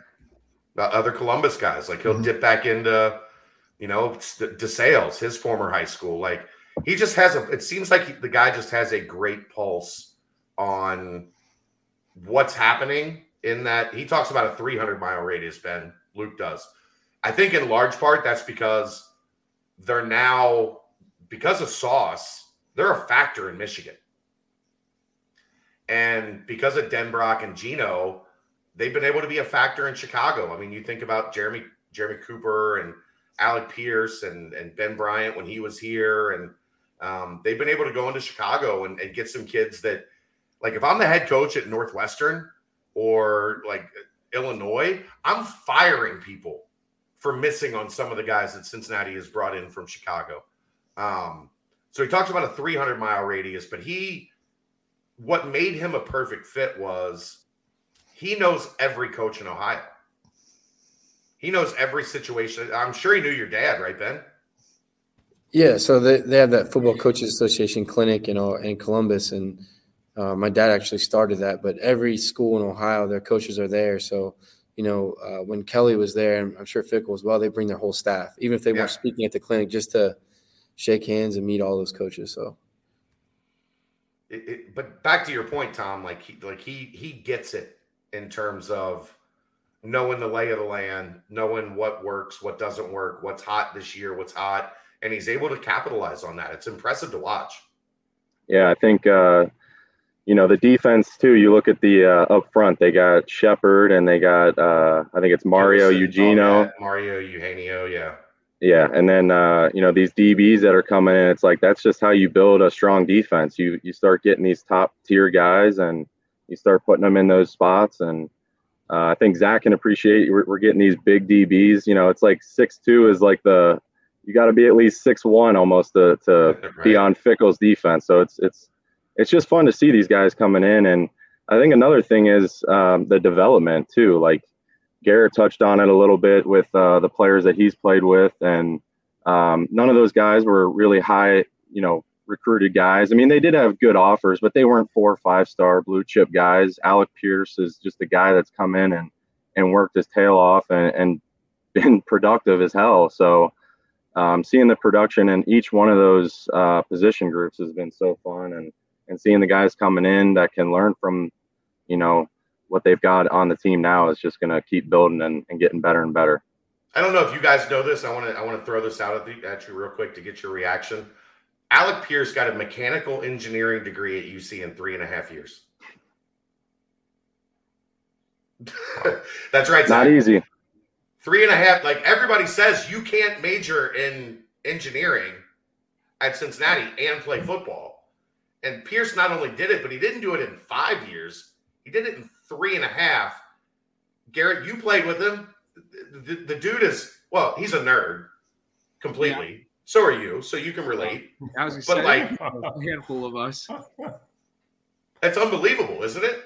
Oh, yeah. It's incredible, and I just know the class load it takes and the dedication, the time management, and I was also told no, and I told them I'm doing it anyway, so I'm sure he had Pre-med for Garrett, right?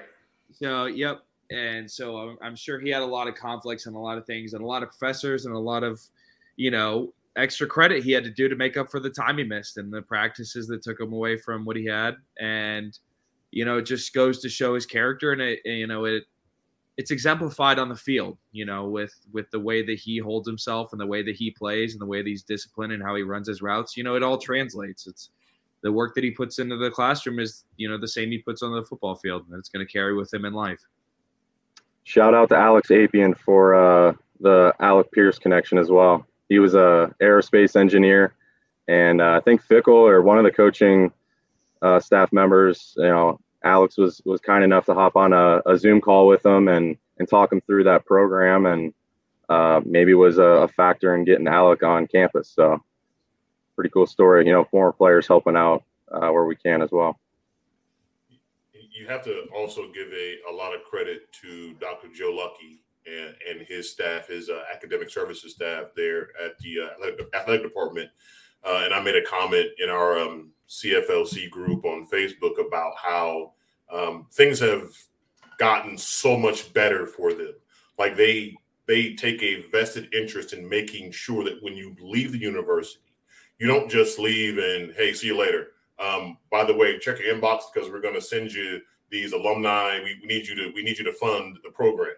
Like they don't just do that. Like they ensure that if you don't graduate when you leave, you're at least on the right track and you are almost there.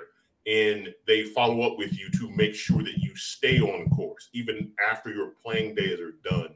And to me, that is an amazing job that they have done over at the university. I'm sure it's not in a vacuum, right? I believe it's been, this way for the last 10 or so years. Like they make sure that you do what you need to do because you don't just come here just to play football. You come here to play a great game that you love, you grew up playing, but you most importantly come here to graduate and to become a productive citizen. So Terry, I was told today, since this staff has come in, they have a 100% graduation rate with their seniors.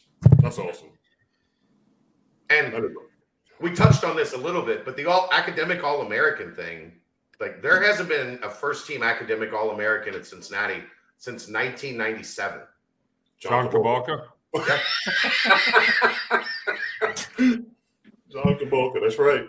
And they didn't only have one, they had two in Des Ritter and Alec Pierce, and they had two second-team All-Americans in Lorenz Metz and Brian Cook. Wow. For you guys, that has to mean the world to see where this is at now in terms of taking these young men and developing them for more than this isn't a football factory.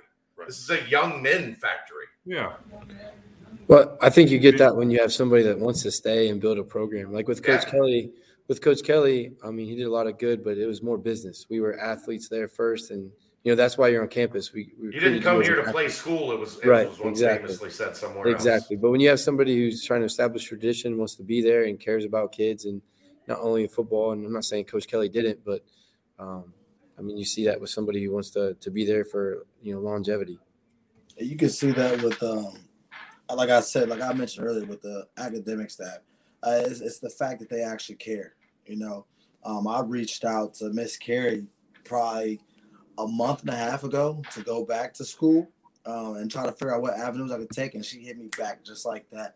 No hesitation, no question asked.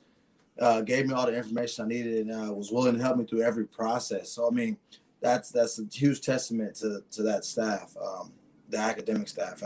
I know they were hard on me when I was there. I mean, I'm pretty sure a lot of the players could say that, but they kept me on straight and narrow, and they always had my back, and they always wanted what was best for me. So, I mean, to see them doing the things and making the strides that they're making now and getting the national recognition that it deserves, that's great for them, and a huge testament to the hard work and dedication they put in. Let's relax a little bit here. We're getting close to. I don't want to keep you guys a whole lot longer. When we talked about Nippert and it being empty, did any of you three guys over here on the right play in the Memphis game in the snow? Yeah. There was what, 30 people there? Like, to go from there, to go from there to here, like, isn't that just like as stark a contrast as you can find? Oh, I mean, without a doubt. I think my stories, I tell people, you know, I grew up in Indiana, so my buddies all went to like Ball State in Indiana, and they'd come over to watch me play just because they served beer in the stadium. Right. And back then nobody did. Cincinnati was the only one. Yeah, Cincinnati was the only one. There'd be like 5,000 people in the stadium, and I was at homecoming this year just to see it, the electric of it, and my son went to the Houston game and he was telling me about it, and it's just unbelievable. It really is. It's hard. It's kind of hard to fathom. Just thinking back 27 years ago or 20-some years ago, Terry, when we were there. But you know what? It's deserving. I think we talked about earlier, I think Zach did. We are a little part, but the guys that are here now put in the work, and they understand that they're at a place where you can win and you have a chance to compete at the highest level. You got to give those guys credit for coming here and putting the work in. If you build it, they will come. Maybe. Terry, what was your memory of that Memphis game? You're on mute. Real quick, you're on mute. Terry, you're on mute. That's our first look for a 9-person podcast to only have one mute fail. Epic. Unbelievable performance, gentlemen. So I remember us coming out pregame warm-up. We were wearing our turf shoes because it was, of course, on turf. And we were slipping and sliding all over the place. And Coach says, once we get to the locker room, he says, put on your cleats. I don't know if you remember that, Jason. Put on your cleats. And so we go out and we had the old Reebok pumps back then. Remember that, Terry? You'd pump them up. I don't want to remember, but you got to pump it up, don't you? Yes, know? Pump it up. You got to pump it up. The original pump it ups. Those were like, honestly, those were like 5 pounds of concrete on each foot. They were equivalent to wearing Timberlands. Seriously, like they. Anyway, so I remember seeing the Memphis guys come out of the locker room, and I remember number 7 because he had to be at least 6'20", and he comes out with no shirt underneath, no sleeves, no nothing, and you got some of our guys bundled up wearing 3 or 4 coats, and this dude is from Tennessee now. You know, like I said, so you saw other guys coming out ripping their sleeves off and whatever, so they were ready to play some football. And luckily for us, you know, obviously our guys came to play as well. But I remember the winning field goal by Tom Dallin. They cleared a space off of I don't know if it was referees, but whatever it was against the NCAA rules at the time, clearing out the old Patriot game. Exactly. Clearing out the space for the kicker. So we got penalized. Moved us back 5 yards. He kicks the field goal, and so we thought we were going bowling for the first time in 46 years. So to see it from the days of when you were just a casual fan to drive up the day of, actually during the game, you could have drove up to Nippert Stadium, parked your car at the top of the stadium, and just walked and got a seat wherever you wanted, to the days now where you're on a waiting list for tickets. And to see them win a conference championship and a sea of, black and red just storm the field, man. It is, I'm among men here, but I got emotional. Just watching it on television. Like, man, this is incredible. This is incredible. So it is a fun time, I believe, to be part of the program. And to Zach's point, to everyone's point, that they've made recurringly, these guys have put in the work. These guys have, look, our part is probably about that big. Their part, they're undefeated, or Desmond Ritter's class is undefeated at home. Are you kidding me? It has turned into, a uniquely dangerous place for anyone wearing a competitor's jersey. And that's the greatest part about this entire thing. So last question, and I'd like all of you to answer one by one. We can go however you want.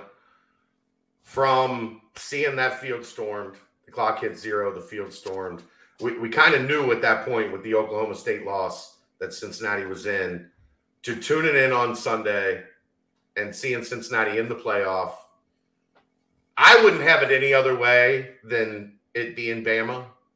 Like if you're going to be David, you got to fight Goliath. Yeah. Like let's go. But what was that emotional roller coaster like over those 15, 16 hours from we did it, we went undefeated, we won the championship, and then seeing the CPAW come up on the screen to know that they were in? Like, take me through that ride. Well, I think for me, I didn't really believe it until I saw it. And I think we were all anxious. And then, I have kids that are, in their 20s and in their teens, and they couldn't believe it either. They were like, Dad, did you really actually play at Cincinnati, But no, I think it was awesome. I just couldn't really didn't believe it. Like Terry said, it was, I was like, God, just thinking of all the hard work that I put in there and how the program was just kind of blown in the wind maybe there. And to think about how far it's come, it was very prideful, because I remember I was actually in Las Vegas that weekend. I had my Bearcat gear out that Sunday. It was 9:00 Vegas time. I wore my Bearcat gear all day, and I had people high-fiving me in the casino and the hotel. And, hey, Bearcats, go kick some ass, kick Alabama's ass. Or I don't know if I can say that on the podcast. Oh, yeah, you can say whatever you want. Okay. But, yeah, it's the internet. Okay. It was prideful. I was like, you know what? This is awesome. Terry? The same thing. When you look at being part of a building block, and when you look at the screen, when I look at the screen, when I see a Zach Edwards, when I see a Ladarius Van, when I see Tom DeTemples, Ben Marks, Gary Campbell's names that I have watched and cheered for, knowing that they didn't just show up to the program and say, you know what, I'm just here, it's just UC. Like, they took it seriously, and you can tell, you can listen to what they've all said this evening to know that, you know what, the work that Jason and I were able to put in, it didn't stop with us. It didn't stop in the year, 2000. It kept going. And not only that, you see it in these guys today. So to see that CPAW, I was speaking to a former teammate from UC, receiver by the name of Chris Willis, and he called me up and he was, I told you. So, when you have guys that are just on pins and needles, man, it fulfills every wildest imagination. So we went through the Dabney Halls and the Snow Bowl games against Memphis, and when we went to Madison and just got beat up by Wisconsin, and it puts everything that we were able to do in perspective to where they are now. And to be part of a program that, it's not Alabama. We don't go out and recruit 5-star recruits and our only pitch is you come here to go to the pros. That's not what it's about when you come here. When you come here with a chip on your shoulder, like was mentioned. You got guys that I'm sure every guy on the screen could have gone somewhere. I verbally committed to Michigan out of high school. So don't ask me. That's another podcast all by itself why I wound up here, but I'm glad I did, because I couldn't ask for a better moment, a better year, a better situation to be part of than to say, you know what, I played there and here we are. Darius? It's an unbelievable feeling. I'm gonna just say this. I didn't think we was gonna go. I thought they were gonna find every reason not to invite us.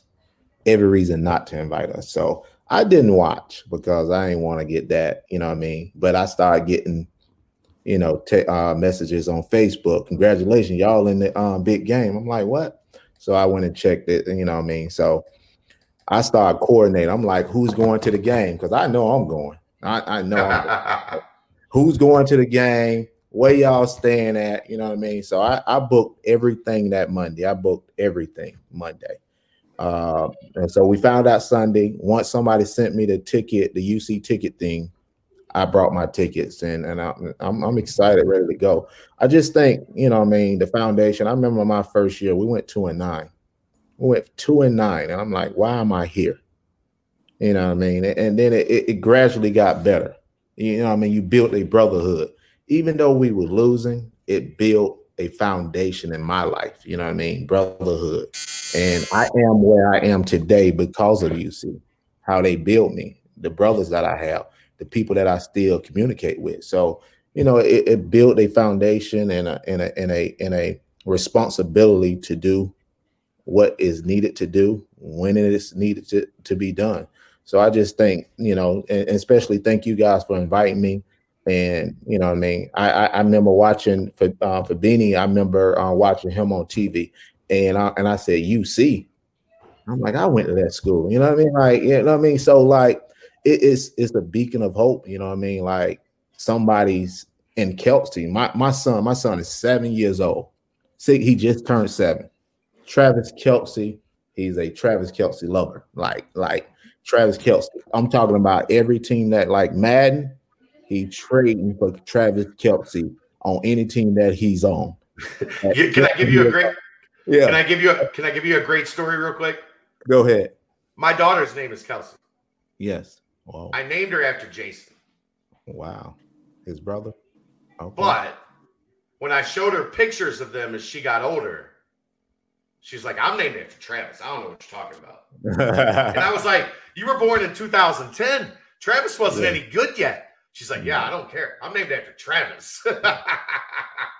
So my daughter knows where your son is at. Yes. So about 3 years ago, he got to meet Kelsey, but he was a little 4 years old when Travis came to the homecoming game. Yeah. I actually was there, and my son was able to, take some pictures with him and everything. He's excited, you know what I mean? So I just think where we're at is very, very, very a unique situation. I'm happy to be a part of this organization. And just a question, who else is going to the game? I know Jason said he's going, Terry going. I know Aaron, hey, Chad. You're in Missouri. You can't come down? Yeah. I would.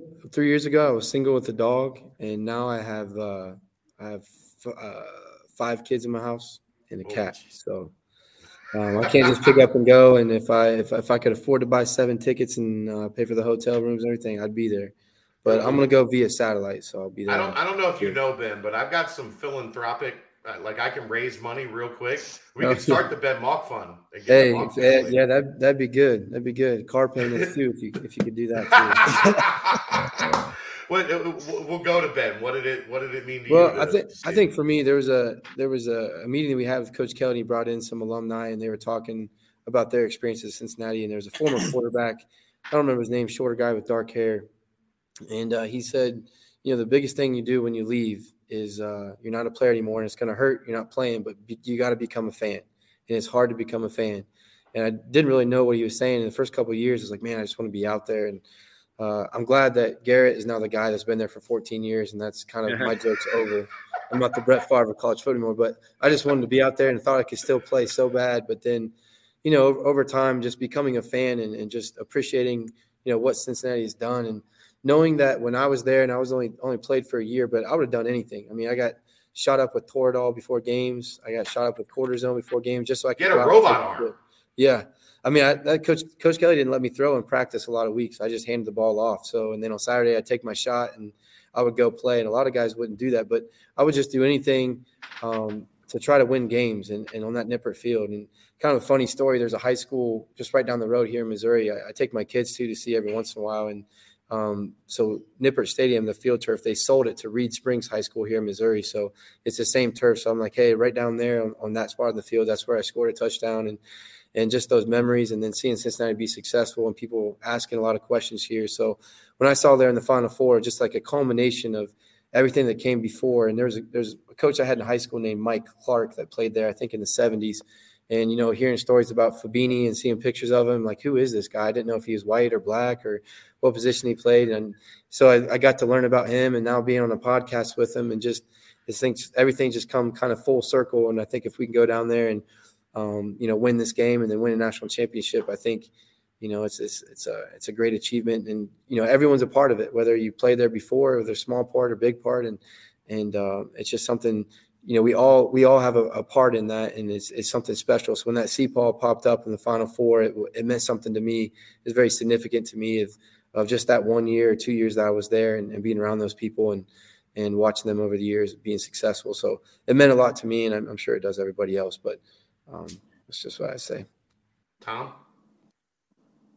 Yeah, I mean, seeing, as a player, I got to experience going to the Orange Bowl and Sugar Bowl, and, seeing Nippert being stormed as a player, and then seeing it as a fan, it brought memories back for me. And I was like, honestly, I just felt so good for the current players, because I remember what that meant to me and what that felt like.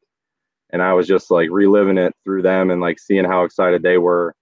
But, getting back to like the Nippert having, not at capacity, and we went through that. And part of my outlook is, I kind of complained about the big games we played in and Nippert wasn't packed. So as a fan, I always feel like I got to show up and support them and make them feel like, Nippert is as loud as it can possibly be. So seeing Cincy pop up in the Final Four, and we got an opportunity to play for a national championship is one of the best feelings you could have as a former player. Obviously, this is surreal. I mean, I honestly don't even know if it's set in yet. I just got the announcement today that I got tickets, and I'm like floating around. I feel amazing. Like, it's just like I'm going to Dallas. It's all sinking in. I'm talking to you guys. I feel great. Chad, thanks for inviting us on. This has been a lot of fun, and I can't wait to meet up with more people down in Dallas and celebrate Cincy's success this year. Zach? And thank you, Tom. For me, by the way. Thank you.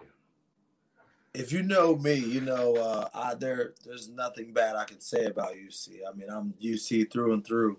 But to see that CPAW pop up on that screen, I had to like double check it like every 10 minutes just to make sure I wasn't like seeing something or being pranked about it, like from one of my friends. I got multiple texts from friends. I'm like, y'all are in. I'm like, all right, now let me go check.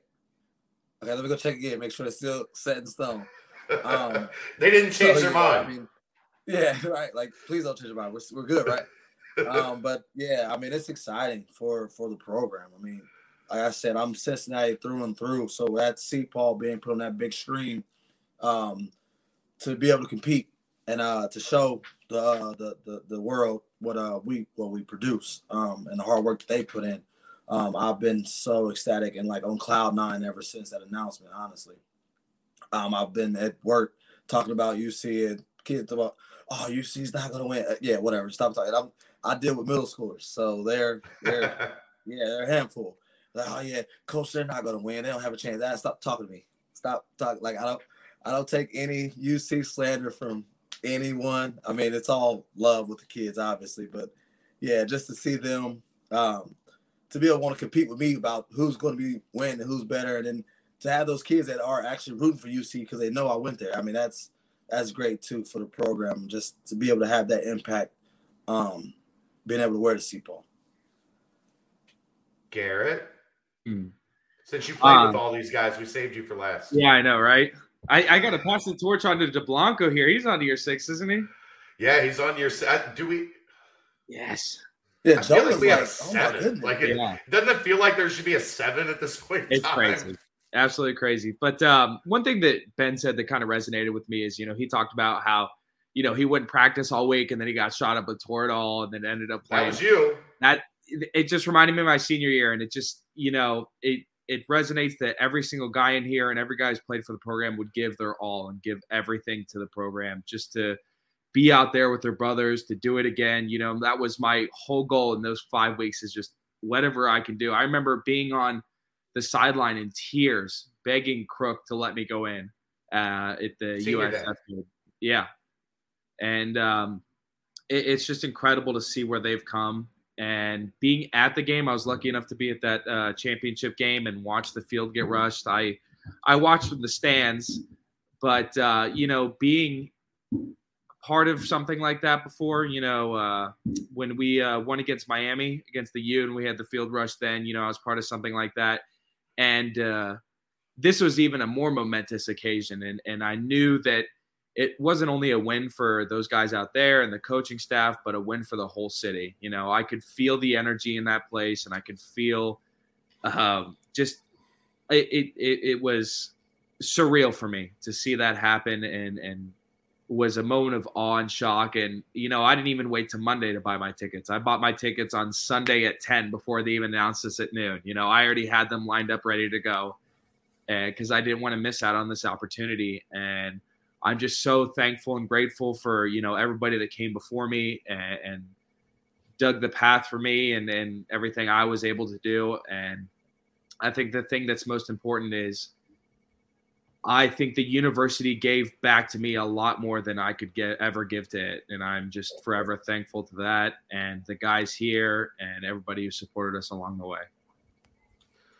Before anybody says something, I just want to give a big shout out to, that they talking about their shots and everything, Bill Walker and, Bob Goings. And a lot of people don't give a lot of credit to Bob Goings. Do everybody know who Bob Goings is? Oh, yeah. Former athletic director. Yes. May he rest in peace. Yes, may he rest in peace. And Bill Walker, too. There was the things that we got going on. There was a big part of it. So I just want to give a good, shout out, rest in peace to both of them to help build this program. You got to throw Mick Marotti in there as well. Yes. You're right. Who was that, Terry? Mick Marotti. And I think without a doubt, John Whitaker, who's been there for. Yep. Mm-hmm. There'd be no higher ground without John. What about Wig? I could go without higher ground. That's for sure. Yeah. You guys loved higher ground. Yeah, that food though, you can't go without that food. Oh no, that's true. Bring the food to campus. We're good. Yeah. I'm with you. Hey, y'all talking about shots and everything. Well, guys, it was all a pleasure. I appreciate it. Great to meet all you guys. Some of you I've seen you from afar. And I look forward. I'm going to be down in Dallas, so look forward to seeing all you guys at the game. Yeah. We've done 300 plus podcasts on this particular podcast channel. This was absolutely one of the best we've ever done. It was amazing to get all you guys together, to hear the different stories, to see so many guys from so many different points in time in this story was exactly what we wanted. I guess I got to give Alex credit, Tom, for helping us put this together. Yep. Reluctantly. Hey, Alex, the Apien family took the entire football team to Buena Braza back in the day. So I love the Apien family. They're good people. So I love Alex too, but Alex has been a member at Bearcat Journal for a long time. So we have a fun back and forth with each other. So if I don't get a few shots in on him, he would wonder what's wrong. Like, we're going back and forth on Twitter, setting this thing up. He's like, here's all the people you need to CC in the emails, and you got to do this. Yeah. I'm like, Alex, relax, man. We're just going to do a podcast and have some fun. Calm down, buddy. It's not aerospace engineering. We're going to be all right. Any word on tailgating?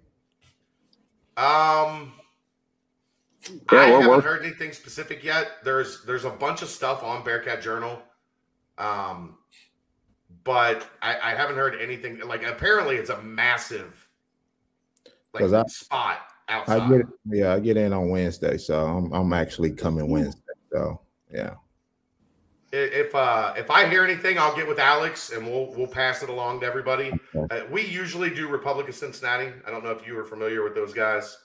Yep. I'm sure. Like, I know Mike Galati is going to be down there. Are you guys doing a CFLC thing, Tom? Or Yeah, we're working on that now. Okay. Well, then once we get the details figured out, then we'll share it with the group, and maybe we can coordinate with yes, Republic, we should. and we can get, because I think the Republic people would love having all these guys jump in. We got a spot, Alex, but we're wrapping up. Like we've had these guys for almost 2 hours. I'll drop real quick. I appreciate the time. Thank you guys. This was fun. All right, I got to go too, guys. Yeah, you guys do your thing. Get out of here. Thank you All so right. much for your time. Great, This was amazing. See you, Terry. See you guys. You guys are all free to go. Thank Yeah, you. appreciate Appreciate you, Chad. I'll see you soon, Garrett. Take care. Zach, I'll see you soon too. We gotta get Trout on here. We do have Trout was a missing piece of this for sure. For sure. I'll represent the class, but next time we'll have him too. All right, appreciate it, man. Thanks, Appreciate it, Garrett. man. Thanks, Thank Terry. Thanks. You have a good night. You too. Aaron, That was unbelievable. what just happened? That was unbelievable. I had visions of how good that could be. There was nowhere close to that. Well, and we have round 2 coming up relatively soon, correct? We'll see. I don't like. We were gonna, because the Zoom format, we were able to do a ton of guys. Right. In this format, we were only able to have 10 people in the room. Right. I don't know exactly if we're gonna do a second one right now, but now that we've introduced something like this into the Bearcat Universe. Journal universe, that was awesome. Yeah. Like Really cool. I'm still like I haven't stopped smiling for 2 hours. It was a lot of cool stories, and I feel like the guys from PTP are already hitting me up like, we need to get this dude for an interview, like just one-on-one. Dude, I want to give Ben Mock his own fucking podcast. Right, that's exactly what Jeff said. He's like, Ben Mock, book it. That guy, like he played quarterback, he's just slinging from the hip, bro. Yeah. And God. he was just dropping jokes, and I don't know that everybody else in the pod even caught him. Right. It's fantastic. This is top 5 favorite podcasts we've ever done for me. Very cool. I'm not terribly upset that Dave wasn't able to make it, and I had to step in. Drats. Darn it. Had to hop in on a top 5 podcast ever and didn't really have to do much work. Sure didn't. That was the thing I was like, I didn't know about, was how would it go, like getting around, like developing, because remember, these are guys from the mid 90s, the late 90s, the early 2000s, the mid 2000s, the late 2000s. Like there weren't a lot of connections other than, obviously like the guys that played together. Right. But boy, that was awesome. Some of them hadn't even really had discussions with one another prior to this. So that they was never met each other. They just popped on. Super cool to be able to, be the vessel that allowed them to do that and to hear those stories. I'm a happy camper tonight. You should be. That was fantastic. Thanks to whoever suggested. I don't remember now because a day for me feels like a week at this point in time. I don't remember who suggested it, but thank you for suggesting it, because that was great. Thank you, Jeff, for the great work, boys. I appreciate it. And thank you, Alex, because Alex did do an amazing job. Like, I didn't handle the talent management of that. Alex Apien was the one that was like, we're going to get this guy, and we're going to get this guy, and we're going to get this guy. And some guys fell through, and some guys worked, and some guys didn't. And however it worked out, that was awesome. That was awesome. All right. Tomorrow, recruiting podcast with Mick. Yep. So we're going to get that done. The content never stops. I got practice in the morning. I'll be back at the bubble. Hopefully it doesn't smell like vomit this time. Hopefully they got the vomit issue cleared up. Yeah. That was a rough Tuesday. It almost made me not upset that I had to wear a mask in there. Right? No, the mask was a godsend. My breath was better than right. I brushed my teeth. I brushed my teeth in the morning. The mask was much better than the bubble. Exactly. All right, man. Thanks to the Holy Grail, as always. Thanks to Aaron. Thanks to those guys, all 7 of them. Wow. That was cool. We'll see you next time. It's the Holy Grail BCJ podcast, brought to you right here on BearcatJournal.com. Sit.